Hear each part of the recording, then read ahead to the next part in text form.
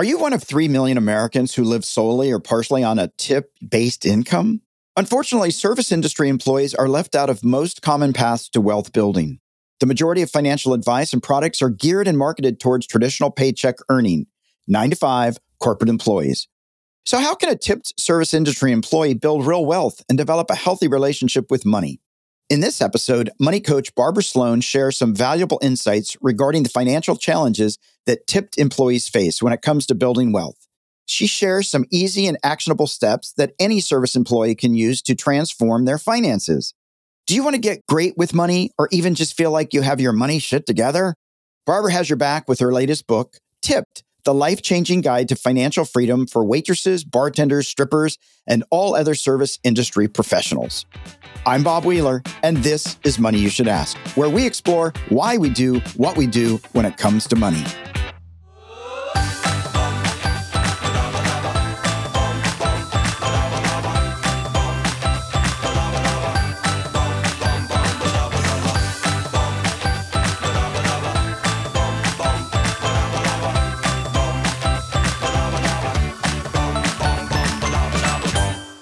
Barbara Sloan, a homeless teen who danced for dollars and did not graduate from college, is now a personal finance expert and money coach that spent 2 decades working in every imaginable position in the service industry all over the country. In addition to being an author and owning and running a badass woman-owned construction company in the heart of Manhattan, she also helps tipped workers achieve financial freedom, like she did. She is passionate about all the amazing aspects of tipped work and passionate about all the terrible aspects of tipped work. She lives in New York City with her wife of 10 years, an esteemed corporate finance executive, and together they are a couple of adorable money nerds who point out every dog they see. Barbara, it's so wonderful to have you on the show today. Bob, thank you so much for having me. I'm really excited to chat. So in addition to being the author of the book Tipped, which we'll go into, you're also a money coach and you're a construction company owner. How do you balance it all? Oh, I like to say that I'm constantly failing forward. I like that. But what takes up the most time? How do you decide how your day is going to look? Yeah, when you're the owner of a company, you have a little bit more flexibility, but anyone who's been in construction knows that it's a very demanding job. I work in residential, high-end residential construction. So the nice thing about that is that I am limited on the number of hours that I can spend inside of a high-end building. They want you there for as little amount of time as possible. So we'll have buildings where we're only allowed to be in the building from 10 to 4 or 10 to 3. Wow. Yeah. So you got to be ready. You got to be up, ready, and just sort of like those TV shows where they're going to go in and like turn everything over really quick. You got to be on the go. Mm-hmm. Now, you started out in the service industry, but you were a homeless teen. Yeah. How did you view money during that time? I mean, I can only imagine it must have been like a really hard place to be. Yeah. I can start my story from when I was 12. When I was 12, my mom left home.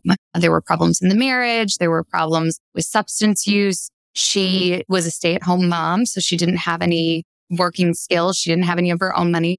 She also had a disability. So I think for her, she felt like it was the only choice was to leave. And I stayed with my dad, who was my primary parent, and the substance use just increased. And so it kind of became an untenable situation. And I moved out when I was 15.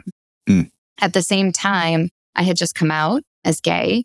So it was a challenging time with challenging conversations with my family. And yeah, I found myself not having anywhere to go.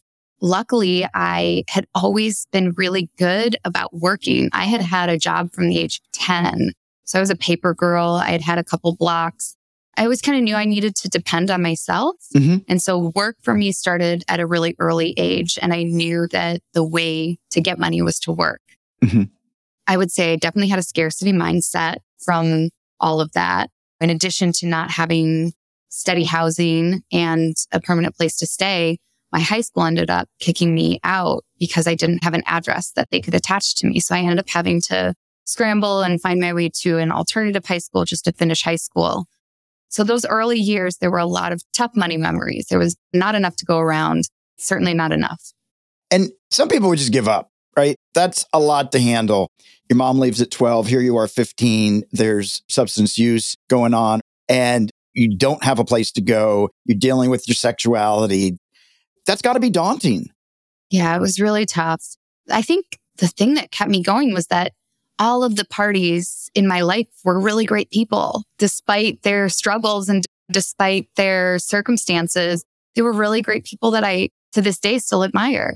And what kept me going was that I still wanted to make them proud. I still wanted to do well. I still wanted to expand. So, Barbara, I got to ask, how did the tipping industry get started? It was popularized when Americans brought it back from Europe. They thought it was very aristocratic. And so they brought it back and they started tipping. But it didn't get really popular until post-slavery, when employers decided they found this loophole and they were like, oh, we can allow people to work essentially for free from us and they'll just make tips. And so a lot of people who were being freed from slavery entered the workforce and got jobs at restaurants, bars, and railroads. Railroads were actually initially tipped work positions. Oh, wow. Yeah. And so it's very interesting. It's very problematic history. But when people say, oh, maybe we should do away with tipping, or why are we responsible for the employers? They should pay their own staff. I ask people, when is the last time you had an amazing time on a train with a train worker? Train workers, they went on strike, they got benefits, they separated themselves from this employment type. But part of what's great about this tipped industry is that risk versus reward aspect, where that part of your income is based on your performance and your level of engagement and how well you entertain or connect with your guests. And I think there's something so beautiful about that. When COVID happened and we couldn't go to restaurants, we couldn't go to bars, we couldn't go to our hairstylist, we couldn't take a taxi. Our lives were a lot less joyful. And I think people need to remember that these industries bring a lot of joy to our lives and our communities in a lot of intangible ways. Yeah. So tip with gratitude. Tip with gratitude. Exactly. I like to say tipping should always feel good. You are getting to participate in somebody's livelihood. This is part of the experience. So it should always feel good. And that might take a mental reframe, but it should always feel good. Absolutely. You danced for dollars. You worked in tip industry for a long time. Is that partly why there's a passion about tipped workers, is because a lot of those folks do sometimes get marginalized, or they do have to struggle? Or what's the pull? Because tipped workers are different than other workers, right? They approach things differently.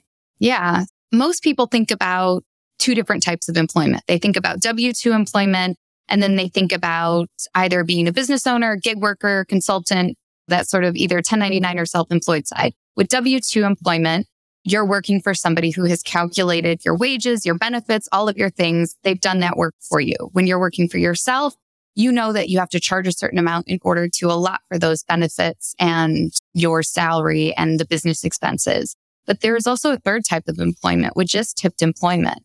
It is the only other type of employment that has its own separate minimum wage. And with tipped employment, you have your employer who's providing you the place that you're going to work and some guidelines around what you're going to be doing. But there's none of those systems in place that are set up for people who work for W-2s or for themselves. And I think I'll just tell you one more personal story that kind of brought me to this passion point. Because when I was working in the industry, I didn't have a lot of pity for myself, my peers. I was passionate. I liked the jobs. I had a lot of fun. I kind of mentioned I had this really tough upbringing. And at some point, I just wanted something easy. And I moved out to California when I was 19 and I worked for catering companies. I worked at dancing at clubs. I did every type of job possible. And I lived in 6 different states, working in a bunch of different service industry jobs. I was a Las Vegas showgirl. I worked at Coyote in New York. I worked at Fenway Park in Boston. I worked at Irish pubs in Detroit. I have seen a lot of the industry. In 2013, I moved to New York with my wife. We had $700 in our pocket. Yeah. And I got 2 jobs. The first job I got was working at Coyote. And if people don't know what Coyote Ugly is, it's a bar where you sing and dance on top of the bar and you abuse your patrons, and it's a really good time. And then the second job I got was working for an unregulated market on Wall Street. And so if people don't know what that is, it was half trading floor, half independent sales organization, which was selling usury loan products or loan sharking. And so that was a real education moment for me on the markets, on predatory lending. I'd already been on the other side of predatory lending, but to see it from the initiation point and behind the scenes was really troubling. And I left after our third trader got shipped off to rehab. And I was like, I have to go back to construction because this is financial services is awful. So I went and got a job working for the company that I now own. And I was employee number 4. And I was set up in charge of doing the accounting and finance and the HR department. I had never had HR, let alone knew what HR did. So I started from scratch. I was like, okay, what's a 401k? What is paid time off? I'd never had paid time off. What is health insurance? What is a co-insurance? What is a deductible? What is max out of... Like, I was learning all of these benefits from the ground up because I wanted to make sure I did a good job for the other employees. On the other side of the coin, we were working for these really high net worth clients. And I was getting to have these amazing conversations with them about how they viewed their money, how they viewed their budget, how they viewed the biggest spend item in 10 years for them. And so kind of witnessing both the behavior side of money for high net worth people and then seeing that benefit system side, I was like, oh, this is the reason that people in the tipped industry are left out of wealth building opportunities. They don't have the financial literacy or the behavior side, and they don't have access to these systems.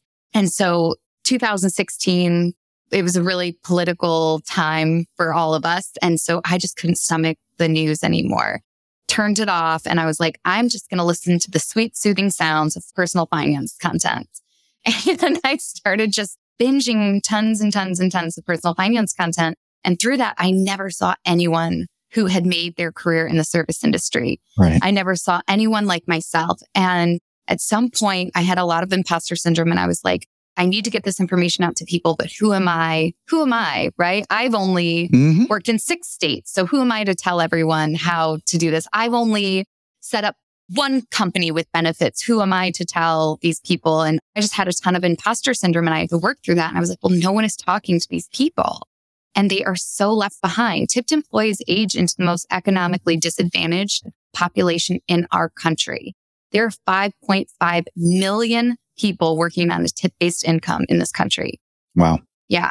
No health insurance, no 401k, $2.13 federal minimum wage. I mean, the list goes on of the benefits that they're excluded from. So that was sort of when I got passionate and I decided, you know what, I need to put everything I've learned into something. And that was how this book was kind of created. Wow. Well, you touched on 2 things that I have to stop and address. One, you really talked about behavior, and that might go unnoticed by some people. I think it's critical. And the fact that you were able to notice the behaviors of these wealthy clientele and then realizing that people weren't getting financial literacy and behavior. Can you just say a little bit more about when you started to have that awareness of, oh, wow, people behave differently. It's not just my perspective. Here's a new one. Let me listen. When we started having conversations about budgets with our clients, and I would see these people who were heiresses, like I've worked for a number of heiresses, and they had endless resources or what seemed like endless resources to me. And to see them put stops in place on their own spending, to see how they were like, you know what, that's a little bit too much. We're not going to get that stone. We're going to get this stone, or we're not going to ship this from here. We're going to try to find something local. And to see those trade-offs that they were making in relation to money when they had what seemed like just endless resources was very eye-opening for me. Yeah.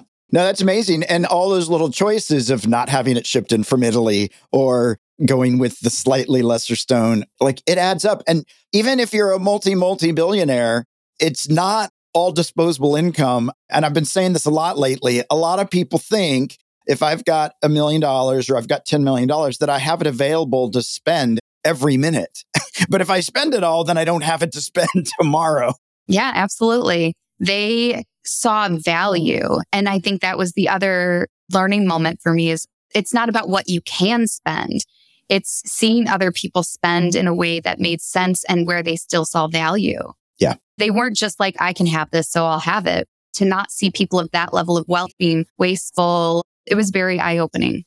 Yeah. Sounds very intentional. in their spending. So the other piece that you talk about, and I think this is such an important piece, you talk about imposter syndrome. And I'm sure there are a lot of people listening right now who say, well, I don't have the right to bring my voice. I don't have the right to speak up. I'm just a tipped worker.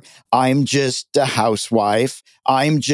Who am I? Right? So can you say a little bit about this? Because this is such a huge piece. And psychology, they've done research, like this is huge. And I know I had the same thing. Who am I? I can't write this book until I realized, I can actually just write my experience and I'm capable of writing my experience. Nobody can deny my experience, even if they don't want to hear it. Talk to me a little bit about your imposter syndrome and how you worked through it, still work through it. Yeah, I mean, I never graduated from college. I don't have any credentials. And so a lot of people might say, who the hell are you to write a personal finance book? But I am somebody who became financially independent through working in this industry. I often had multiple jobs at one time. I worked primarily in construction and the service industry, almost in tandem for 20 years, but there were many years that I only worked in the service industry. I listened to a lot of podcasts, and I'm not sure what interviewer or guest had said this, but they said, write the book you wish you had had.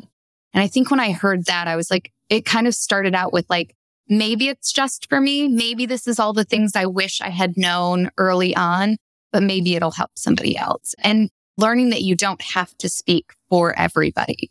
I can't speak for all tipped workers, but I can be one person who does some modeling because there is no modeling in this industry, and that's unacceptable. Yeah, absolutely. What advice would you give to somebody who's getting their first tipped job? I would say that they need to start tracking their income. That would be step number one. Track your income. You talk a lot about mindset, and I think that tracking your income is the most important thing for tipped workers, because a lot of times when you're getting cash and it's coming in and it's coming out, your income doesn't feel real. It doesn't feel substantial. And when you add up what your income is for the year, you will realize, oh, wow, that's a lot of money. And did it go where I wanted it to go? Right. Was I a good steward of this money? I think the other portion of that is that you really need to claim your income. A lot of tipped workers don't claim their income or don't know how to claim their income. If you're not tracking, people will often judge them for this, but if you didn't have to track your income, if your employer or your business taxes, your accountant didn't require you to track your income and it was fluctuating, you likely wouldn't be tracking it either. Right. So tracking is very important because then you also need to know that to claim your income. Claiming your income is very important for tipped workers because majority of retired tipped workers today live solely on Social Security. Average Social Security payout in 2020 was $18,000. And that is for people who claimed their income in full. Wow. So if you can't imagine living on $18,000, especially less than $18,000 if you're not claiming your tips in full, you're missing out on that benefit, and you have to claim your income in order to get access to that benefit. Social Security was designed to be a catch-all, a safety net for people who fell between the cracks of pensions and 401ks. And the only people that still fall through that crack today are tipped workers. So the other things that you can miss out on are unemployment. COVID, we saw a lot of people lose their jobs, and maybe they had access to the booster and that helped them, but they likely didn't get anything else from unemployment during that time. So tracking your income, claiming your tips would be my number one starting point. Yeah, I think that's such an important piece. I'm aware of a lot of people in LA, people that I know that didn't claim tips. And then when COVID came out and getting unemployment benefits, they weren't getting the same amounts. They're like, wait a minute, this isn't fair. Well, there's nothing being reported, so we can't just pay you on what you thought you should have gotten. Proof's in the pudding. And so a lot of people did lose out, and it becomes a little bit short-sighted to just say, well, I'm not going to claim it today and I don't care about tomorrow because tomorrow is maybe when you need it. It goes back to that scarcity mindset of, oh gosh, I don't want to pay all of this in taxes, right? Most people who are in this industry have a little bit of a scarcity mindset where you spend because you're worried somebody's going to take it from you. You spend everything you have because you don't know what the next shift is going to be, right? Yeah. So that scarcity mindset is there. Tipped workers are very interesting because they also can have an abundance mindset very easily because they do have consistent access to cash coming in. So they have to balance both a scarcity and an abundance mindset in these roles. And are there any tangible ways that they can combat that scarcity mindset? And I can see where, oh, today I got $500 in tips. I'm rich. But that mindset, how can you combat that? I list 4 ways that you can combat scarcity mindset: mantras, identity, charity, and gratitude. I tackled my scarcity mindset with mantras. I used to always say, money comes easily and frequently. You need to find something that feels true and also possible. And so money comes easily and frequently worked for me because money did come easily and frequently. And that really helps me with creating an abundance mindset, which is something that you have to continue to work at. Identity, you can also use to work on your scarcity mindset. Did you save money? Then you are a saver. Adopt that mindset of I'm a saver. Did you invest once? You are an investor. So you can work on those identity pieces to tackle your scarcity mindset.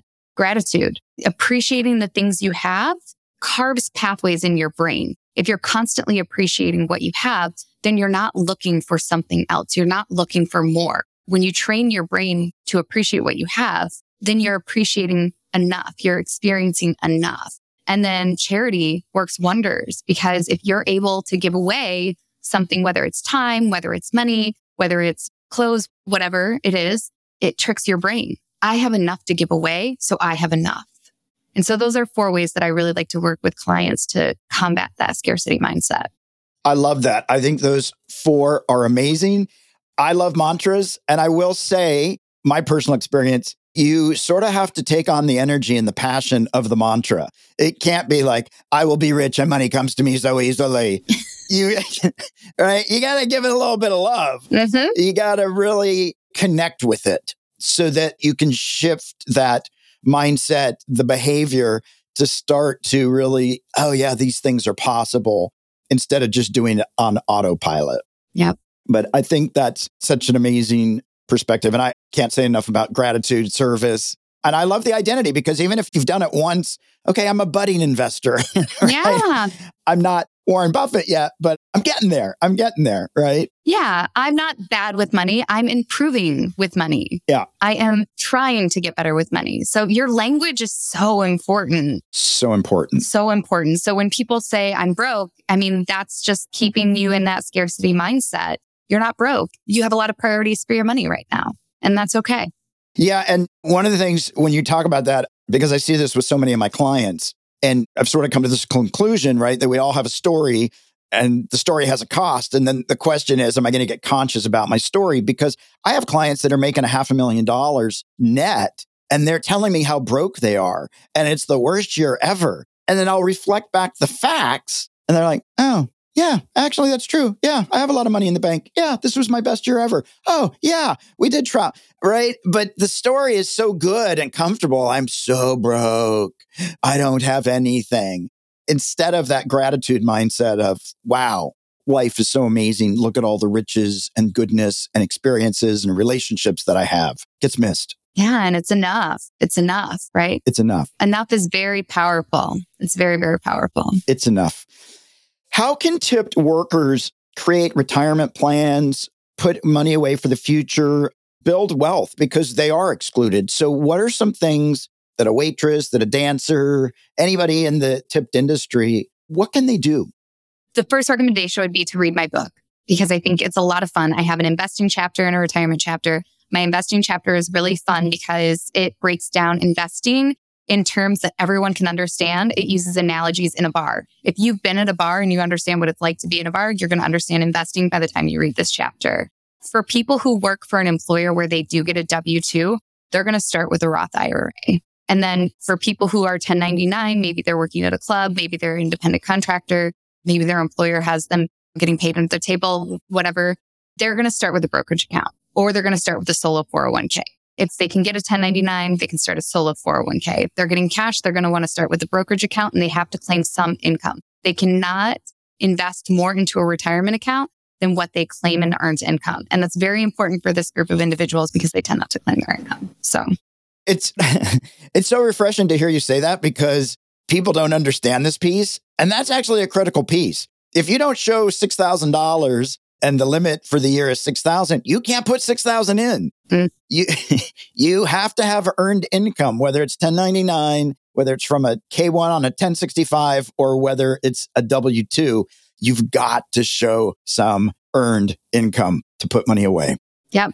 What would you say for you today, like looking back, the journey, is there anything that you would have liked to have changed? Or how do you view this journey so far?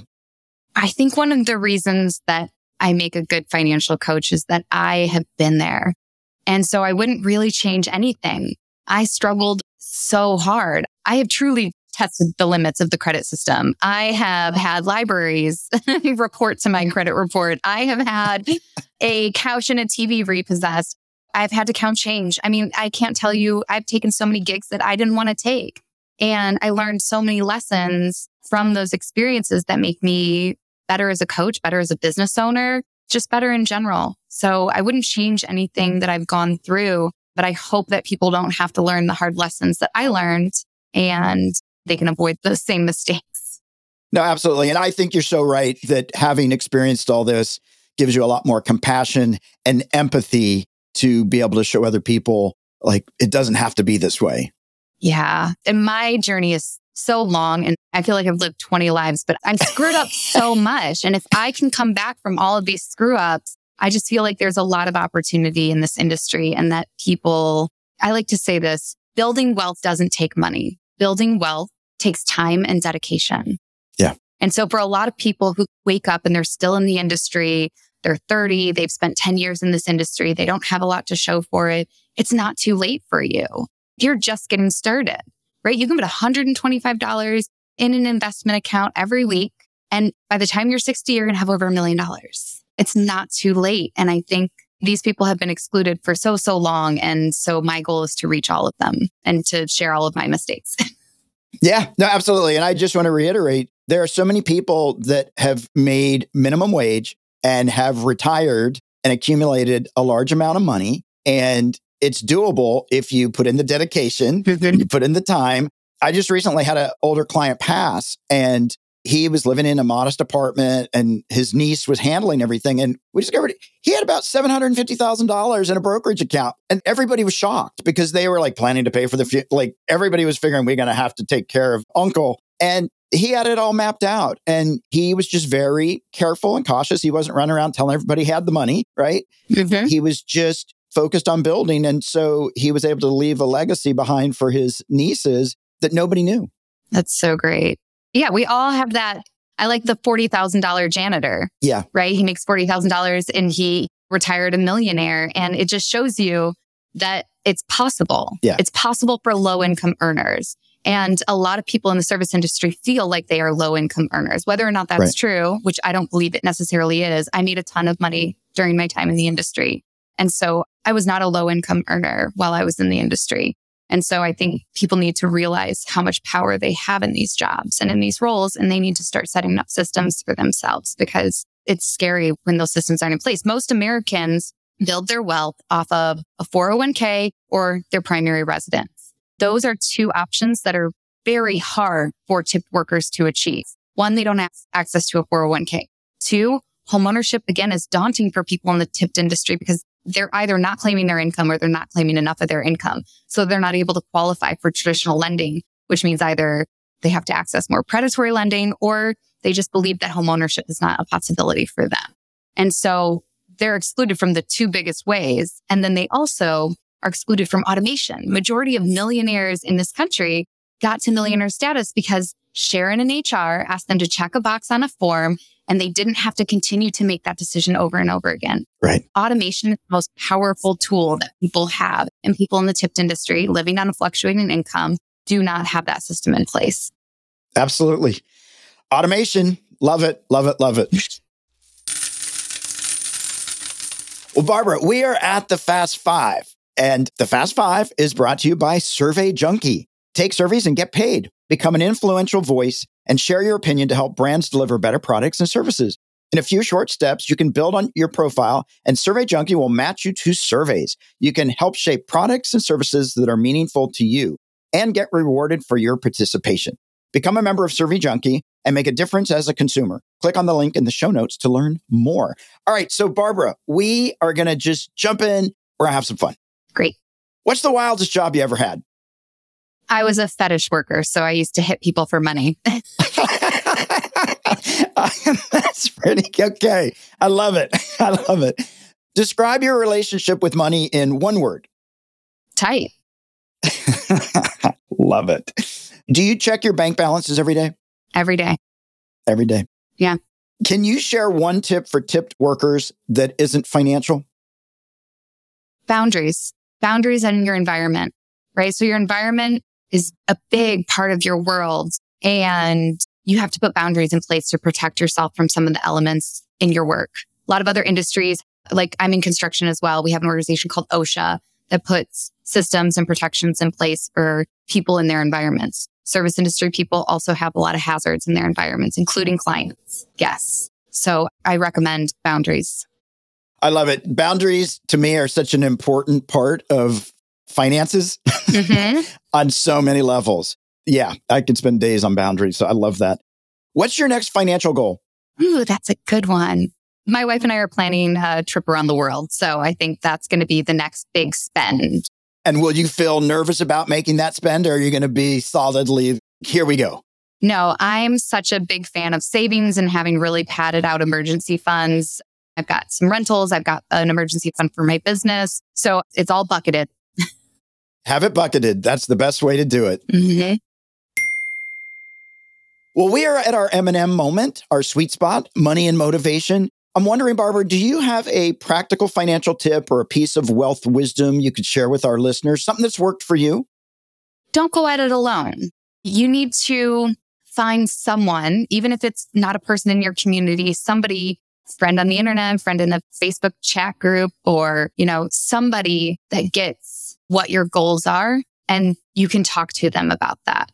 In our industry, you find a lot of people who will talk about how much they made on a shift, but the conversations end there. And so we often in this self-help and personal finance, we always talk about you're an average of the 5 people that you spend the most time with. You have to get out of your circle to find people who want to talk about building wealth and setting these systems up. So find a community that will help support you in those goals. That is an awesome tip. And when you say that, I think about when you move the circle and shift the 5 people. I know for myself, I had this belief that I had to bring everybody with me. And sometimes setting boundaries or setting advocacy boundaries for ourselves might involve a little bit of grief and a little bit of leaving some people behind, because we're all on our own journey. And if we want to move towards the things that we want or the life we've envisioned, we have to advocate for ourselves and we have to push through the discomfort to get to the other side. And so I love that piece because we are influenced by the people around us. Yeah. And I like to say people are in your life for a reason, a season, or a lifetime. And it's okay if it's just for a reason or a season. Yeah. Thank them, bless them, and send them on their way. Yeah. Absolutely.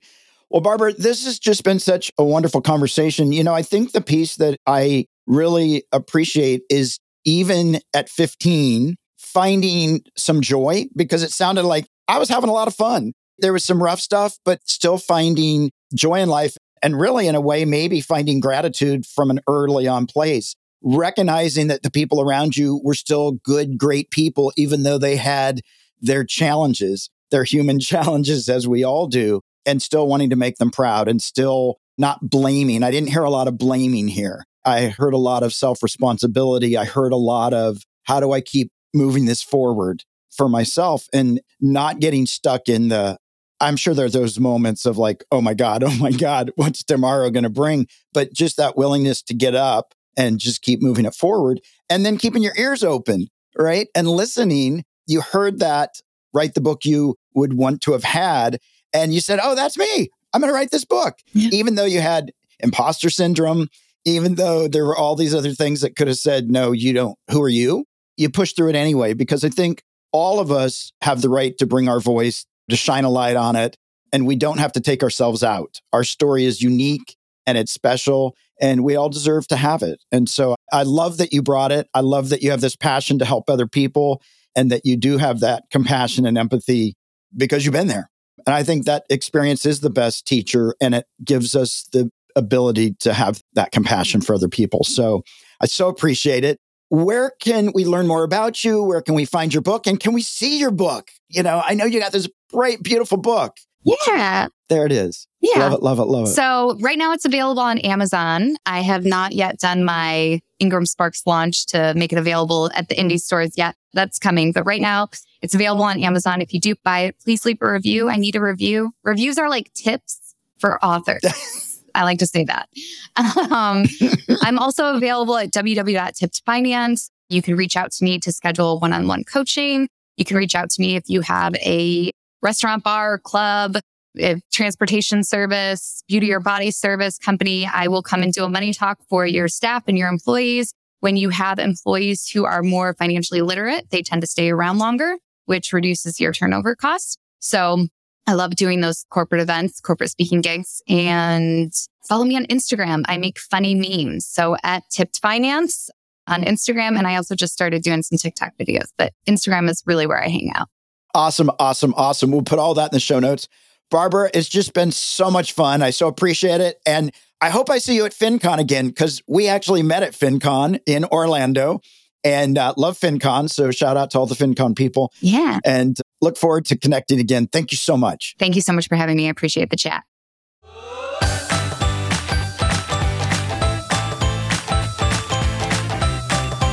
We hope you enjoyed this episode. Did you learn something new about your relationship to money today? Maybe you have a friend who has some financial blocks or beliefs that are holding them back. Please share this podcast so they too can get off the roller coaster ride of financial fears and journey towards financial freedom. To learn how to have a healthy relationship with money, visit themoneynerve.com. That's nerve, not nerd. We'll be back next week with another perspective on money and the emotions that bind us. Ba-da-ba-da-ba.